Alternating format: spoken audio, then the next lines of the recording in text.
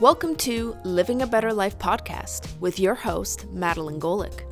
This is a weekly podcast exploring a variety of topics on how you can live a better life, not just physically, but in all aspects of what it means to be human living in a modern world.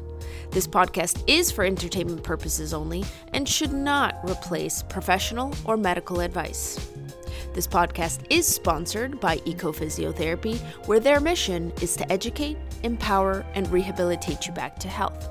Without further ado, please enjoy the show. Just a quick thing before we begin today's podcast. Are unpleasant symptoms of digestion getting you down? Bloating, abdominal pain, constipation, indigestion, IBS, bowel dysfunction, SIBO, colitis? Well, we are now accepting new applications for our group physiotherapy program.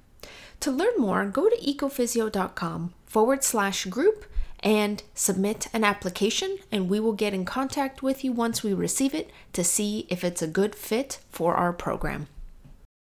Welcome back, everybody, to the show. In today's episode, we're going to be exploring presence and personal growth in business. And my guest today is Susan. Welcome to the show. Thank you so much, Madeline. It's great to be here.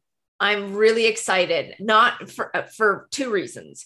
Firstly, this is an exciting topic that I am so excited about jamming out with you with kind of like a plan in mind, but I'm not really quite sure where this conversation is going to go.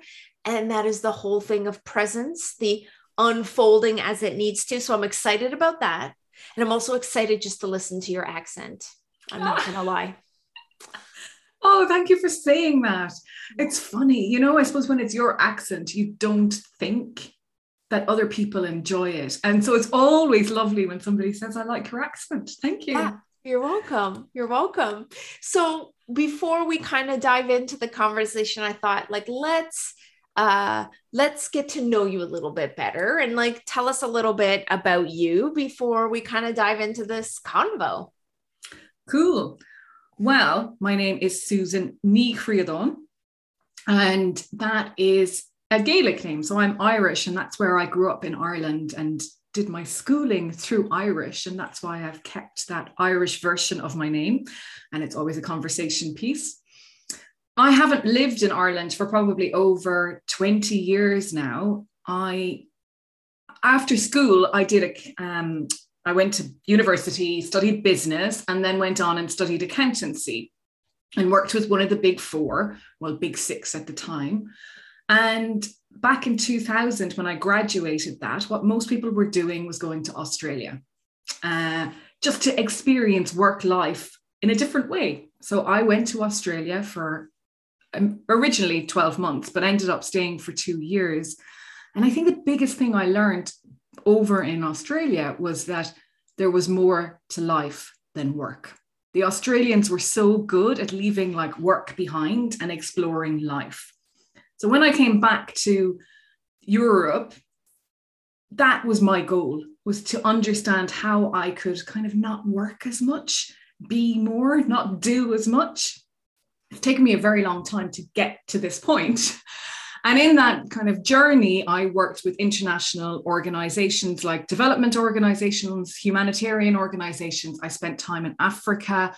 I've lived in Switzerland. I've gone back to university and studied nationalism and ethnic conflict because I wanted to know more about identity and what made people fight for their country or believe in a cause so much that it would, spur them on to violence.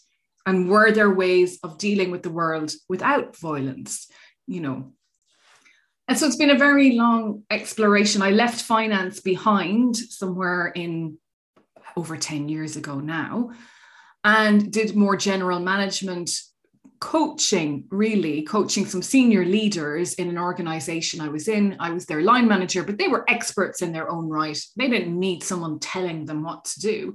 They needed someone to bounce off of and to challenge their thinking and to help them get the best out of their teams. And that's what led me then to starting my own business when I moved to the UK.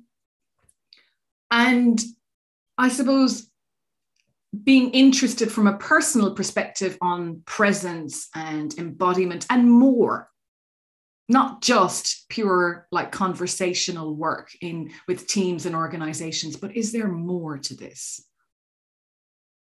Amazing. I'm sitting here, nobody can see me, but my hand's like resting on my face. And I'm just like, wow, that's cool. I'm always just like really interested in hearing, how people got to where they are. And you've obviously seen so much and, experienced so many different aspects that have like really informed your curiosity for that further development and that further growth, and like what lays deeper beyond just the surface level. And it's like, as you're speaking and talking about this like life work balance, and it's sort of bringing these experiences and memories to my mind of like when we traveled to Hawaii, like as a family, we went kind of for, I think, like 6 or 7 consecutive years, and spent Christmas together there. And I just remember the sense of the lifestyle being different. Like, even though I was there as a tourist, but interacting with people who were living there, they very much also was like, okay, work's done. Now it's like, do sort of the next thing. And then it flashes also now to me traveling with, my family, my husband and my daughter, to Costa Rica. And it's even more like acutely aware of that life work balance because of the climate, like in the middle of the day when it's like 32 plus, like they need to take rest time. You can't, like, it's hard to work at that heat, right? So it's kind of almost like a forced, like extended lunch break. And it's just so interesting, to see myself sometimes, because when we're there and the power goes out, like here, we're like, if it goes out for longer than 20 minutes, this is like a travesty, right? Over there, the power could be out for like 4 or 5 hours, because it's just like, when we get to it is when we're going to get to it. And it's so interesting to be witnessing my own inner kind of response to this. Like, no, it's like, hurry up, like, let's get it done. And so having to really challenge myself to slow down, like you don't see that contrast in your day-to-day life of just like how you're hustling and bustling constant. And then you get this contrast of like what it means to slow down. And it's actually really uncomfortable. That's fascinating. And there were so many things pinging for me while you were talking. But one of the things I was thinking about when I went to Africa first, I mean, this was 2003. So, we were still kind of internet and everything, connectivity wasn't like it is today. But I was out there as an accountant, and invariably there would be no power in the office. And I would have to go to the local internet cafe to email things back to Ireland where the head office was. And you had no choice but to slow down. We used to do load sharing, what they called load sharing in Kampala with electricity. So during a week, I would have 12 hours of electricity for 3 days in a row, nothing at night, and then it would go the other way. No electricity for 12 hours during the day and electricity at night. So everything was present moment. You couldn't keep milk in the fridge, you really had to live for the here and now. And I suppose even though, obviously not obviously, but I did work hard. There was a lot of, I probably worked harder over there and spent more time at work than I would have done if I was living in this part of the world at the time. But there was still just a different way of living. and a different appreciation of things. And because I couldn't bring anything with me, almost 20 kilos was my luggage allowance, 40 something pounds. And that's it. That's all you brought with you. And so you really lived frugally, for want of a better term. And I suppose you realize that you don't need a lot to be happy. You don't need a lot to entertain yourself, to go about your day, to have a fulfilling work life. That makes me kind of laugh a little bit because like when we travel to Costa Rica, we actually only take carry-on. We don't actually take luggage. So the 1 year, because my daughter was like between 1 and 2, so I needed to bring this like little tent for her to sleep in and some things. And so it was like the one time we checked the luggage. Okay. And what I did was I made sure to take three sets of clothes for myself and 3 sets of clothes for the baby in my carry-on in case the luggage got lost. Well, wouldn't you know it that the luggage never left Toronto Pearson Airport.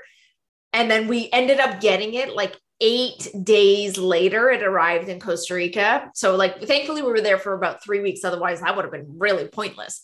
And the simplicity of just, okay, well, I have like this bathing suit and like these clothes and like baby has this. And so like we're washing the clothing in the sink and hanging it up. And in Costa Rica, because of the wind and the heat, like things dry within like an hour. And anyways, it's so hot that you barely need clothes, like other than your bathing suit and maybe like a t-shirt on top. So it worked out perfect that like, that's all we had. And then I remember 1 year there was an issue with water because they did not have a good rain season. And so there was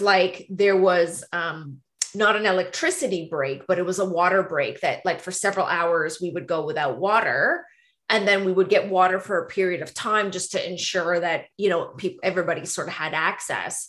And so, yeah, you really needed to like think about like how you're washing dishes or like how you're doing certain things. And it just like gave you this really fundamental appreciation for things that we sort of take for granted until it's like taken away. And then you're like, whoa, you really have to adjust your living and your being to those limitations. And, it was fine. Like we were able to do that. We didn't have a problem while, some of the other guests, had a much more difficult time with that. But us having traveled to Costa Rica so many times, it was like, you just come to expect that things are going to happen. Like you're going to go maybe 8 hours without power because wind passes through, tree knocks over electricity, and you're just not going to have power for a while. Like, and so we just kind of were like, okay, well, let's just go do this over here. Or like, let's just go there, or let's take a nap. You just sort of made it work. And like, there was no sense in getting upset about it. Because it wasn't like anything you were going to do about it anyways. That's the thing. Excuse me. That's the thing, isn't it? And I just want to pick up on the water though, because I think water, of all the things in the years I spent overseas, no access to water or clean water or whatever is probably the hardest thing. And that what came up while we were talking was I responded to the earthquake in Pakistan back in 2005. There was a major earthquake in the, can't think of the place now, but that's funny, complete blank. But in Pakistan, there was an earthquake. And I remember we were staying up in Kashmir. That's it, Kashmir. We were staying up in Kashmir and we had really no access to water to shower with. Now, that's not a big deal, but it was freezing cold. And there was no hot water. So you had to boil water for almost a day.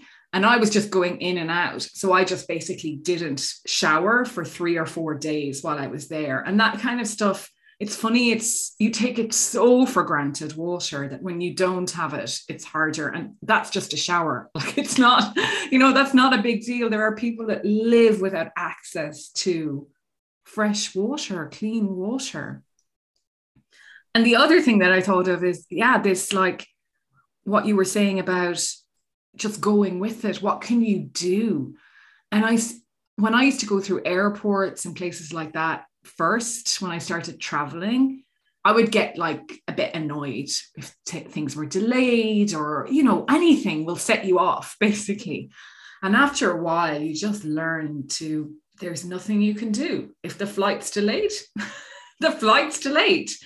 If they put you in the wrong seat, they put you in the wrong seat. If your luggage ends up being 8 days late, it ends up being 8 days late.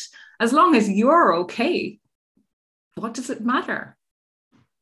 There's when the actual problem arises, it's like you'll just find a way to make that work, right?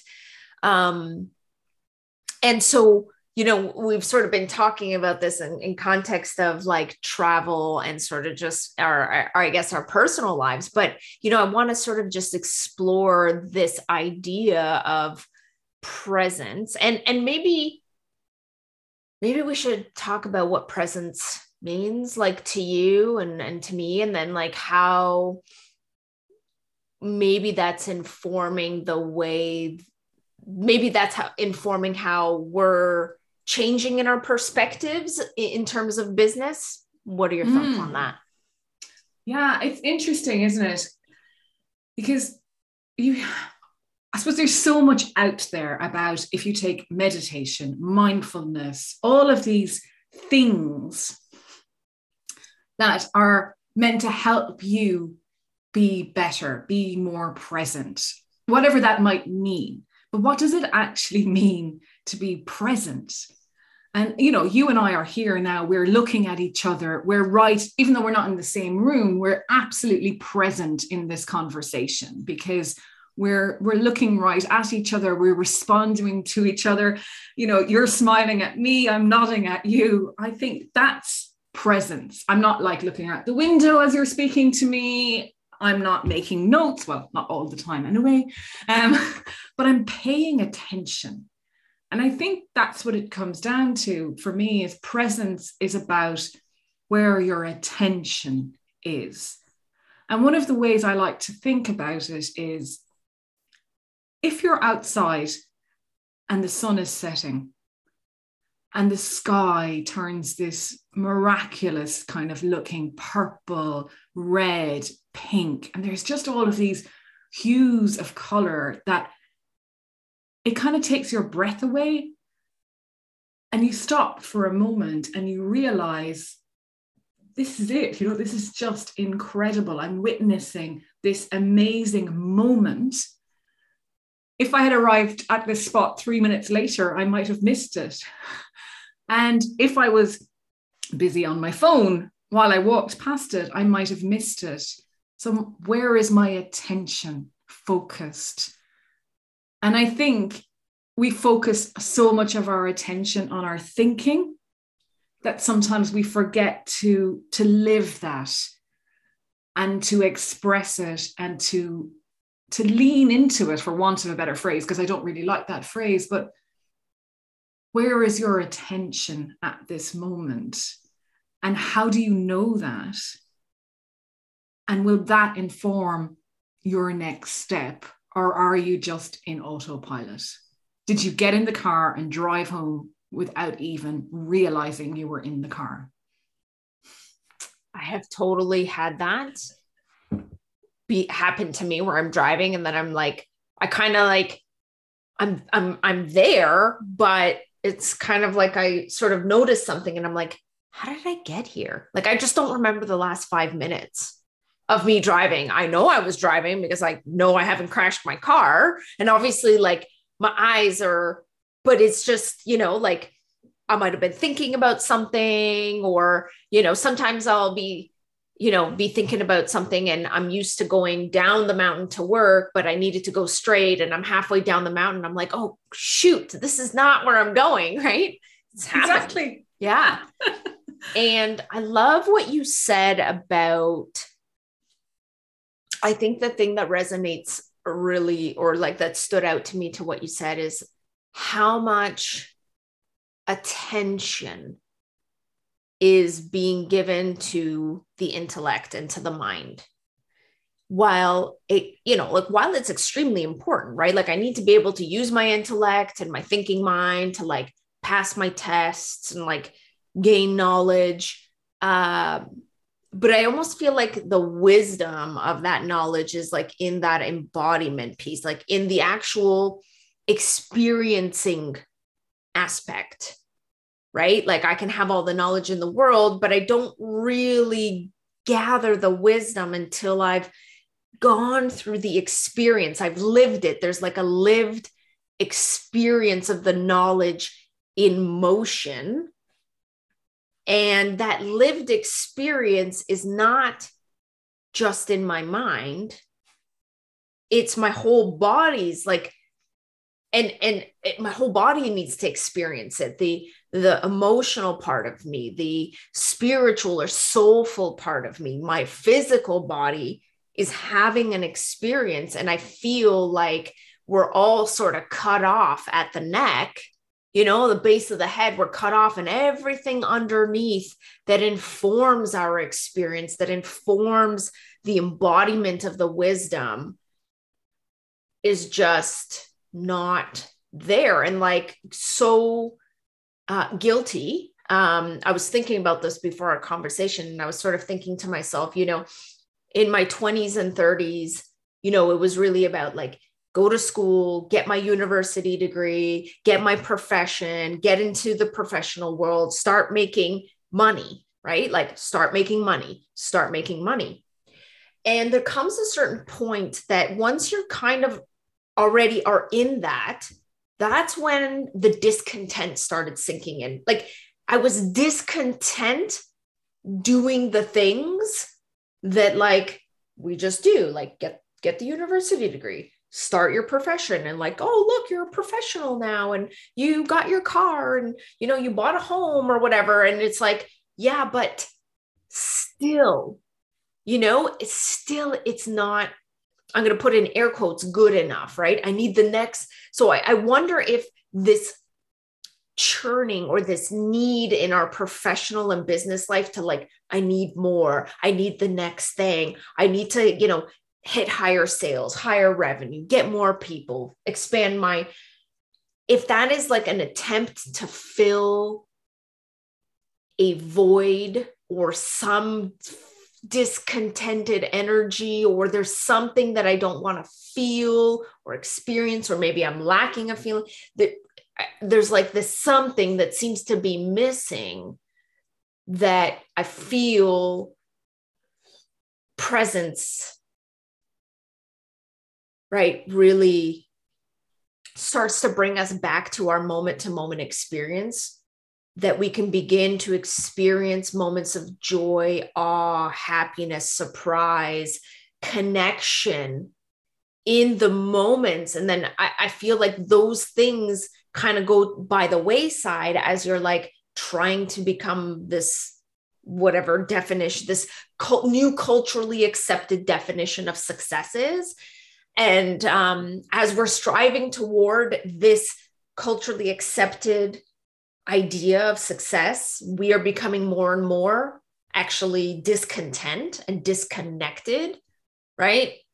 And I mean, we see that in the state of our world, that when we're disconnected, we don't treat things nicely. Exactly. And it's crazy, because I was having these thoughts as well today. So we're definitely connected across I was actually walking to CrossFit just after I got your email earlier about what we might talk about. And I was thinking about how, when you're a teenager, you want to save the world. But by the time you get into your 20s, it's all about saving yourself.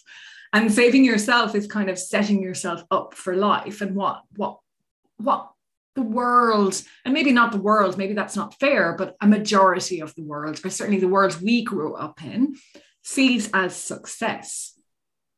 And, I trained in accountancy in the Big Six in Dublin in the 90s. And Ireland was booming, it was heading for this, whatever they called it, the tiger economy.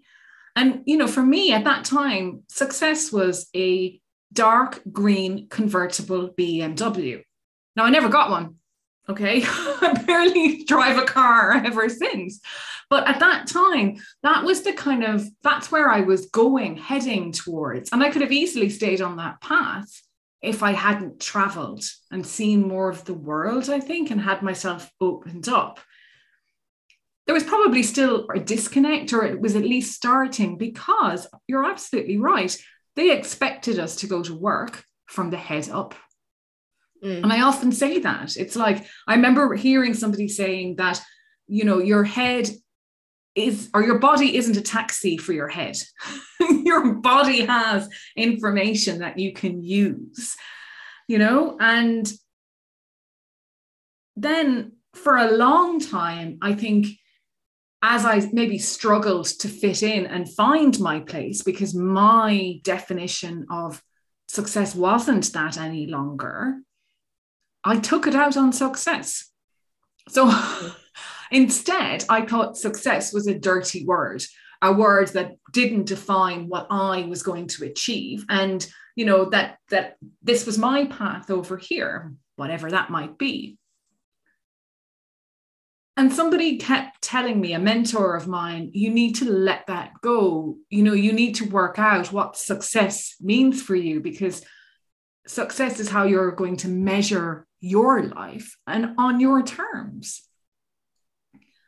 And it took me a long time to make peace with that. And now I'm okay. Success means something different to me than it might mean to someone else. But there are still things in my life that I am setting out to achieve and accomplish. I just want to do it with more than my brain. Yeah. I want to feel good as I'm on that journey towards something, right? And so, in the past few years for me is, especially becoming a mom, really, I was talking to somebody else too. We were talking about how, like, sort of when you move into your 30s, you start to think a little differently.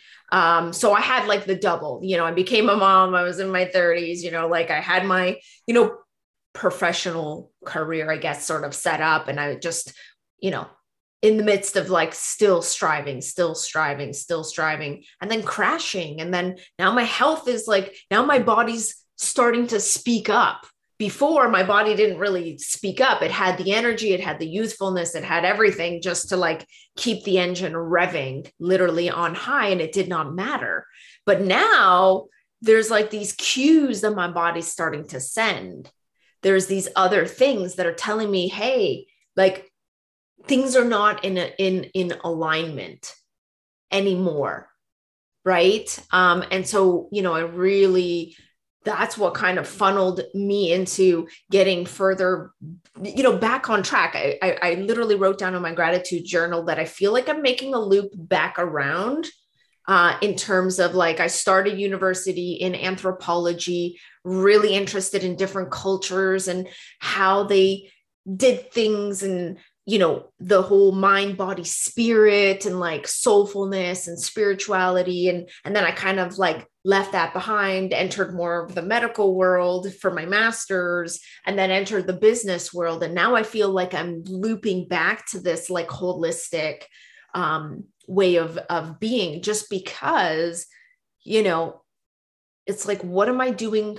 What am I doing all of this for? Right? Like I'm starting to ask those like deeper purpose questions.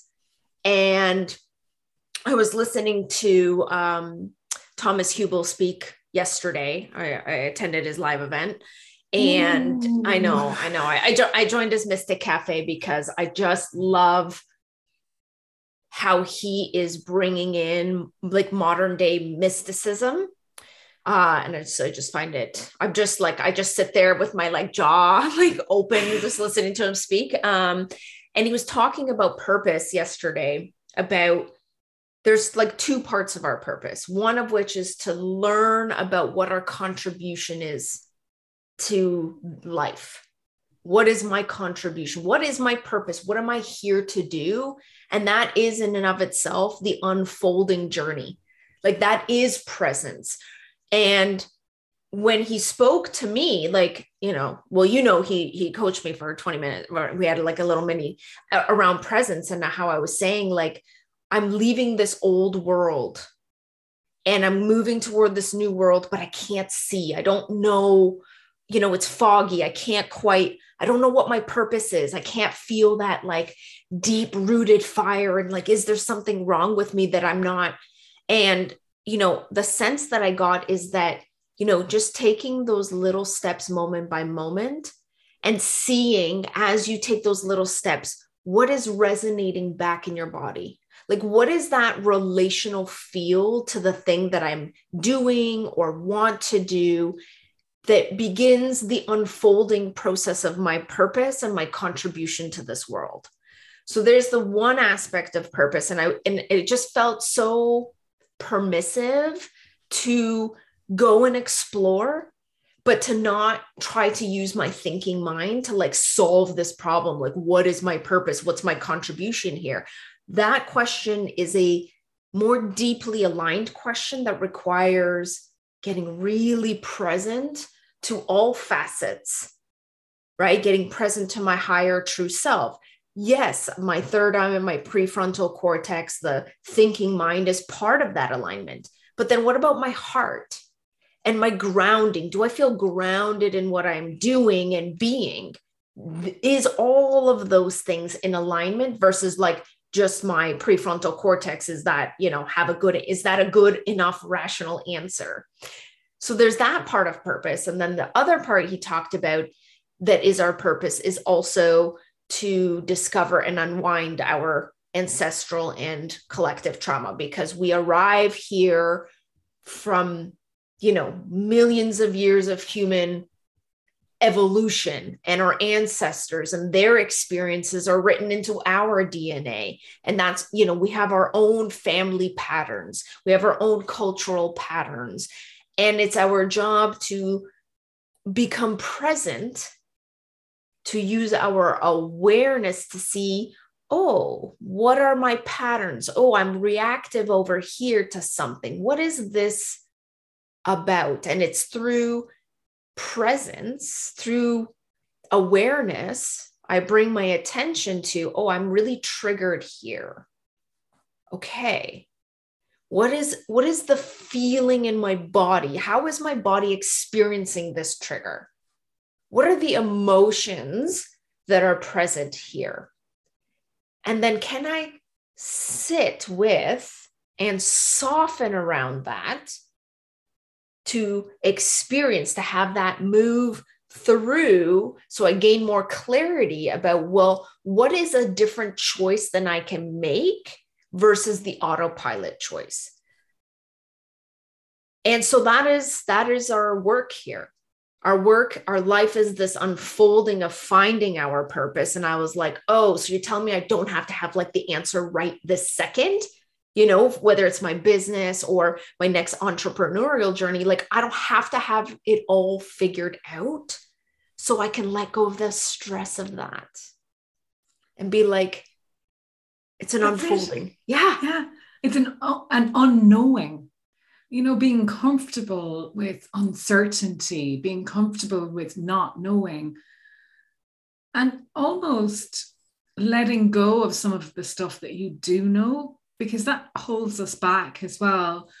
I was talking to somebody recently about journaling, and I was saying that a lot of people I know don't want to journal because they don't think their writing is good enough, even though it's private. They don't think that they can start and it will be helpful and all of that.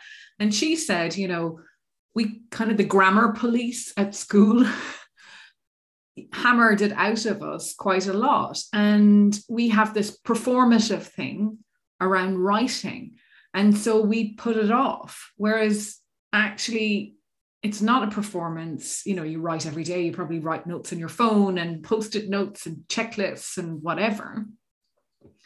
But you can help to bring some of that clarity, that unfolding. And also you're helping your body to let go of these feelings you embodied when a teacher said something to you that wasn't particularly helpful, or a parent or a classmate that laughed at you when you read something out funnily or whatever. I mean, I can remember being in French class and my pronunciation, I mean, I butchered French completely.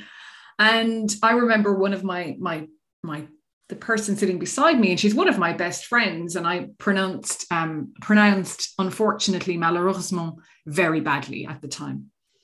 And she just laughed at me, and that shut down a part of my language and bothering, even trying, because I was like, well, if I can't do it, what's the point?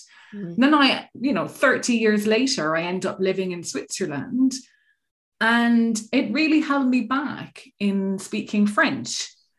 But I went for classes and I got better. And I can remember getting complimented by French speakers on my pronunciation and all of that. So you kind of have to let go of the old you that served a purpose at the time, but isn't serving you now. And I think yeah, I was just going to say, I think that's what Thomas was talking about. There's like our like little traumas, and then there's the collective, and it's our job to not get rid of those things, but just to bring awareness, take them out of the depths where it plays out automatically, and essentially shine the light on them so that we can make a different choice, right? Because how much of that stuff is, showing up in our business and in our entrepreneurial journey that is blocking us from doing the things that we want to do because it served a self-protective purpose back then, like how we responded to the person who laughed at us, or how we responded to getting, an F on that paper, or whatever the situation was that leaves this perhaps unintegrated piece. It's about integrating ourself back to wholeness, and then leading our business and our entrepreneurial from this more whole place. And as I work toward moving toward that, there's like this, like every time we meet in our groups, and we have coaching groups that we practice with, and we have teachers who come and speak to this, like every time I'm kind of in that collective energy, it's like I feel like I'm home. Like there's this unspoken permission to just be myself and be okay with whatever it is that comes up, understanding that it's part of a very important process and that I don't have to fight against that.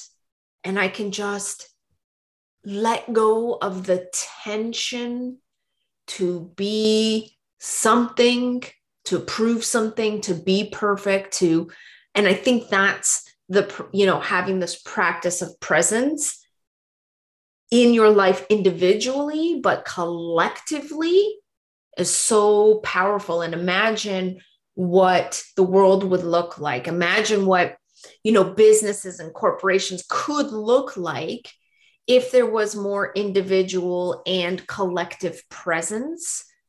Because what I was thinking at one point, you were saying,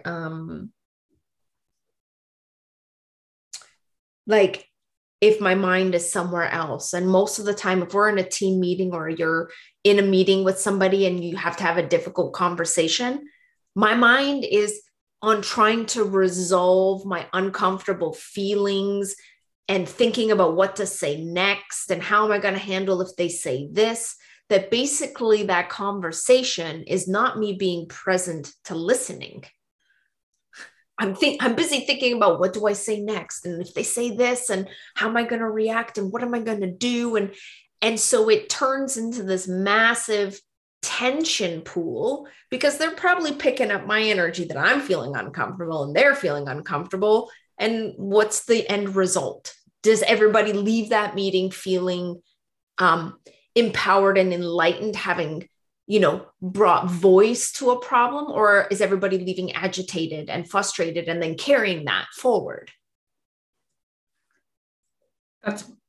brilliant, because I've got so many things popping off in my head, but the one I'm going to pick up on most of all is the difficult conversations, because this is what, if I look back over my career, this is what in the workplace I got really good at. And it was exactly what you said. It was about regulating my own feelings and sensations. And so if I look back, I had to fire a lot of people over the years or let them go for whatever reason. And it was often because, there had been stealing going on or something like that.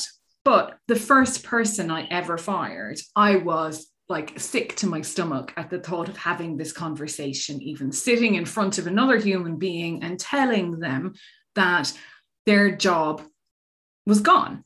And, this was somebody working in Uganda who wasn't earning a lot of money, was probably supporting their family. And I had so many kind of guilty feelings about it as well. But they had done wrong. And there was, we had no option. But my boss said to me, if you don't feel like this, Susan, then there's something wrong with you. So it's important that you feel that you have another human being sitting in front of you. And it's important for you not to see them as, not treat them as people. So I learned that quite early on in my career. And I got better and better and better at being absolutely present for the other person. Because one of the things I learned as I went, when you give somebody bad news like that, they shut down and stop listening. And so if you feel, I have to keep talking just to, keep the conversation going, no one's going to hear it.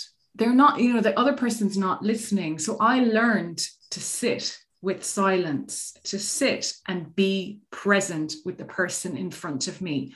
Let go of time agendas, let go of everything else, and respond to what they want. And the last person I fired gave me a hug, their personal email address, and their personal phone number before they left the office. Because of that, they said, the compassion that I had shown and the presence, I think, really is what they were talking about, but we didn't have the words for it, perhaps, that they were allowed to process what was going on for them. And so that's one of the key facets or tenets of my business now, is helping people improve their own ability to hold difficult conversations. Because it's not the conversation that's difficult. It's just difficult for you to manage how you feel. And then we tend to get defensive, or, it'll spiral out of control. Or like you were saying, we're just waiting to, what are we going to say next? And what if they do this? And what if they do that? When actually it's about the unfolding. It's about letting go. And it's just about being there for the other person. And I think it's about seeing the humanity in the other person and treating everyone as people. 100%. And I'm trying to tune in, to my own bodily experience as you speak to this, because, as a business owner, I've had to do the same. And, I know many colleagues that I have we have conversations around how to sort of deal with when we need to let people go, right? And so I'm noticing a very visceral response, like my, sort of my energy I felt it just dip down into my solar plexus, into my stomach region. And then there's like this nervous energy, this churning. And what I notice in that sensation is I notice sadness, because there's a sadness for knowing that this person is also going to experience something, some sensations and emotions that are unpleasant. And so I can sense it, like, and I don't know if sadness is the word, but I can sense the hurt that is present, in those in those conversations. And then there's this small part on the other side around the opportunity for connecting on a human level. Right. And how that feels a little different for me than just anticipating, oh, I need to fire this person. There's like, okay, I have to do this because this is both the best, it's the best thing for the survival of my company and my business or the position. It's also their opportunity as well. I can't, their opportunity to learn and grow, from that experience. While simultaneously looking at this opportunity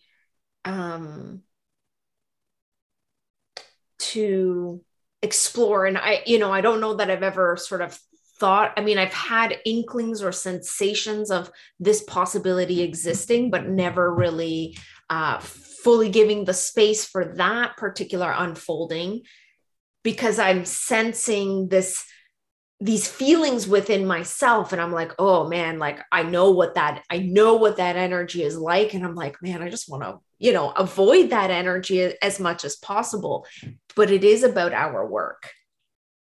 And it's about like sensing those things coming up. And nobody said that business was going to be like, you're not just going to be on this one end all the time.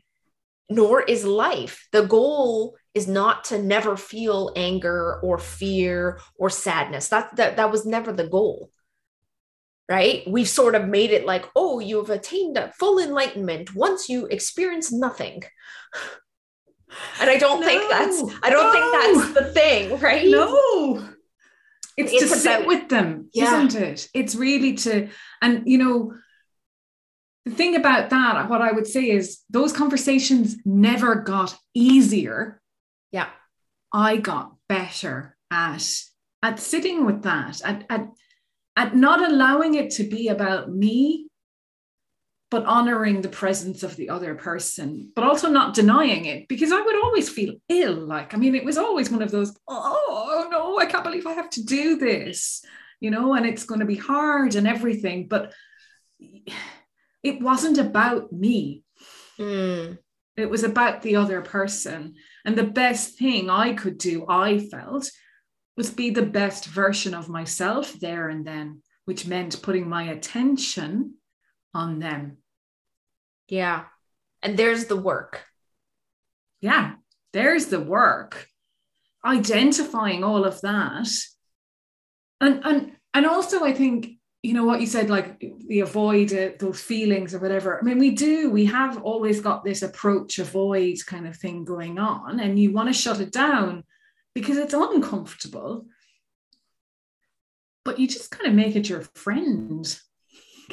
Get a bit curious about what it is. And sometimes it isn't what you thought it was either, because if you take the feelings that you get when you're excited, and you might have like kind of your belly's jumping around the place and you're kind of a bit jittery and it's not a million miles from feeling anxiety.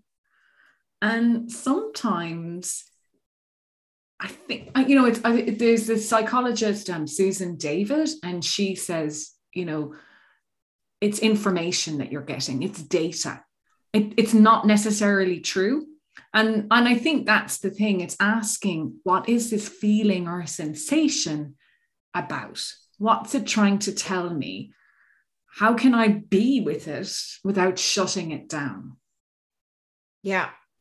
And so for myself personally, like we talk about that deep inner work, that is the journey that I'm choosing for myself at this particular phase in my life. Is, okay, I want to do that deep inner work, because at first it was like, I want to show up as the best version of myself as a mom, right? That was the initial trigger for all of this work, is like, oh, I have this baby now. And, oh, I also recognize that it's bringing up things in me, my reactions and all of, those things. And you start questioning, well, what does my life mean now? Because I left this old chapter behind and now I'm entering this new, and I'm all like discombobulated. And now it's like my daughter's getting a little older. And again, I'm still seeing certain patterns in myself, and it's still about being a better version of myself as a mom.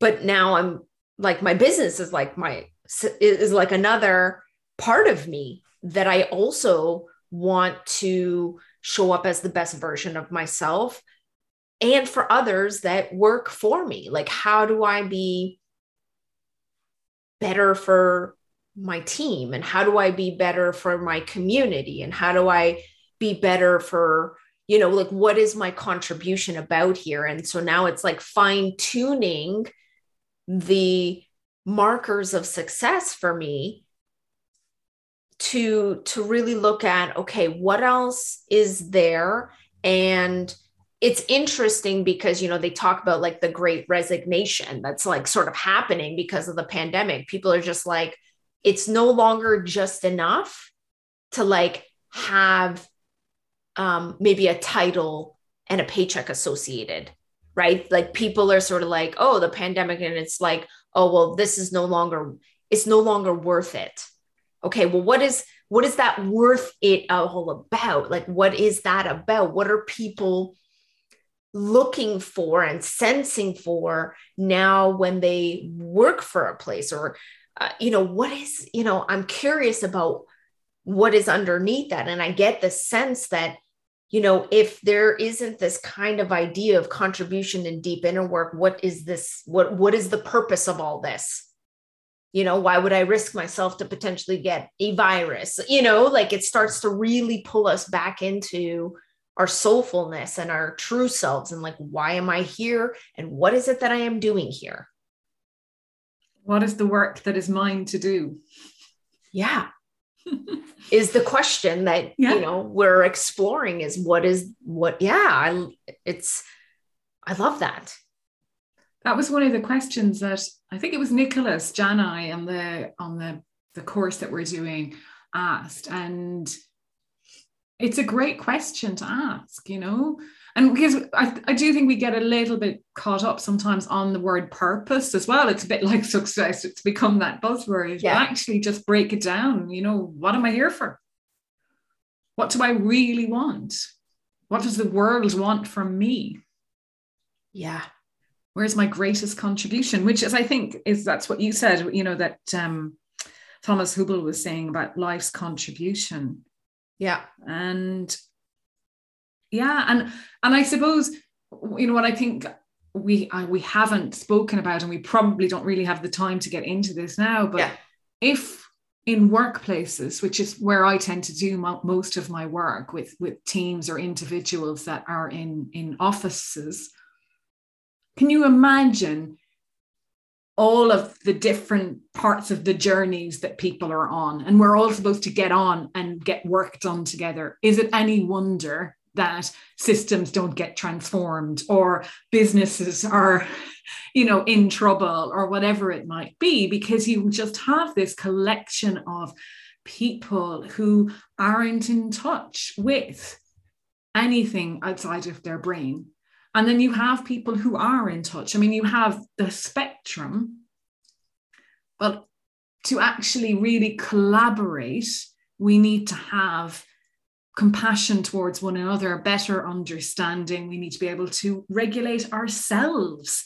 It's not about blaming, oh, Madeline, God, she's such a pain. She never gets anything right. Or, every time I give her something, she doesn't know how to do it, And Susan, oh my God, she's so annoying. Da, da, da, da. This is the narrative we go into, rather than understanding what's behind the person's behavior, what's motivating this reaction from them.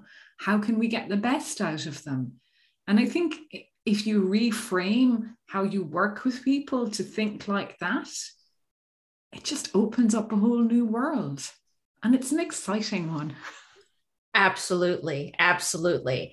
And so, I mean, obviously, like this conversation could go on, and I'm sure we'll have like a part to this, kind of conversation. So I think, in terms of wrapping it up today, I wanted to ask you about, is there anything in particular that you're currently working, or, is something changing about your business, or is there something you're working on or thinking about bringing forth to the world?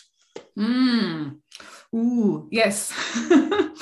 So I suppose, it will unfold. I think that's the thing. I know that I'm not doing exactly what I'm meant to be doing, but I've aligned myself much better. And, and I work with people who are interested in getting better results out of themselves or their teams or their organization.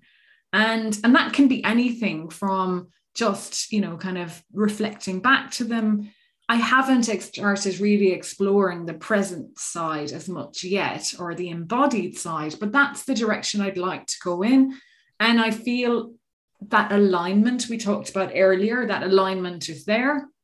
And also there's a lot of synchronicity in things that have happened, even how I reached out to you, Madeleine, because I saw you got coached by Thomas Hubel. You mentioned a couple of words about anchoring and things like that really resonated with me, and the work I was doing myself. And I thought, I need to speak to this person. And here we are speaking. And now I'm going to invite you to come and talk on my podcast, because I have a podcast called Life Beyond the Numbers. And it is about life beyond what success might be in a salary, or what age you can start doing this work, or not being seen as a payroll number or a statistic. There's so much more than numbers, and we tend to use numbers to measure things. So I like to talk to people about how to have a more fulfilling work life. And that can explore anything. And yeah, so you're going to have to come and talk to me. We'll do the second half of the conversation. Yeah, I was just going to say part 2 is going to be on your podcast. So now you'll have to go over to her side to get the, further story. And I don't even know what part 2 is going to be, because I didn't know what even today was going to unfold, and it just unfolded this way. And like, how cool. So, and we'll put a link to your podcast in the show notes so people can easily find that. If in the meantime, people want to find you and follow you, like where are you in the world? Ooh, that's quite an existential question. In the World Wide Web, more of like the typical places. Like, are you on socials? Do you have a website? Yeah. Like, No, so LinkedIn is probably where I hang out most. Instagram and Twitter. I mean, I'll give you all of that stuff to put into the show notes. But, I kind of, social media, I get a bit tired of it. I go back to it. It's kind of one of those things, isn't it? It's a necessary evil sometimes, but I also, it's just another number. It's just another number. Yeah, it's just another number. How many followers do I have? Am I posting enough times? Is it? Yeah, I feel that. Yeah, I feel it. So yeah, it's one of those things I'm still like, ooh, where do I feel that? What's going on here? But yeah, we're getting there. Yeah. But I'll give you those details, sure, for the show notes. And then the podcast is available where anyone gets their podcast from, pretty much. Yeah, that's amazing. Susan, I want to thank you for taking time out of your schedule to, first and foremost, for having the courage to like just find me, on Google or however that worked out. I'm Googleable. So that's good. You just search my name and you'll find something that, so it was just so nice to like receive that email, so unexpectedly, and then, have this amazing conversation that turned now into this podcast. And, I just love having conversations around this to explore how are people thinking and feeling about this, and it's like finding your tribe. And the beautiful part about where technology is at right now is like, under any normal circumstance, you and I would have never met. Absolutely. Imagine the world just wouldn't be the same, Madeleine, would it? No, it wouldn't. It wouldn't. So I know it's crazy. For, reaching out and then, taking time to have this conversation with me. I very much appreciate it. And of course, I'm going to thank our listeners who join us on a weekly basis, and be sure to subscribe to the podcast so you don't miss my weekly podcast, and you're going to subscribe to Susan's podcast so you don't miss our ongoing conversation and unfolding exploration of presence and deep inner work. And we will connect with everybody on the next episode. So bye for now. Thank you for listening to Living a Better Life podcast. Make sure to subscribe to our show to stay up to date with our latest and greatest episodes. We would also love to hear your comments, suggestions, and reviews. Thanks again. Until the next episode. Bye for now.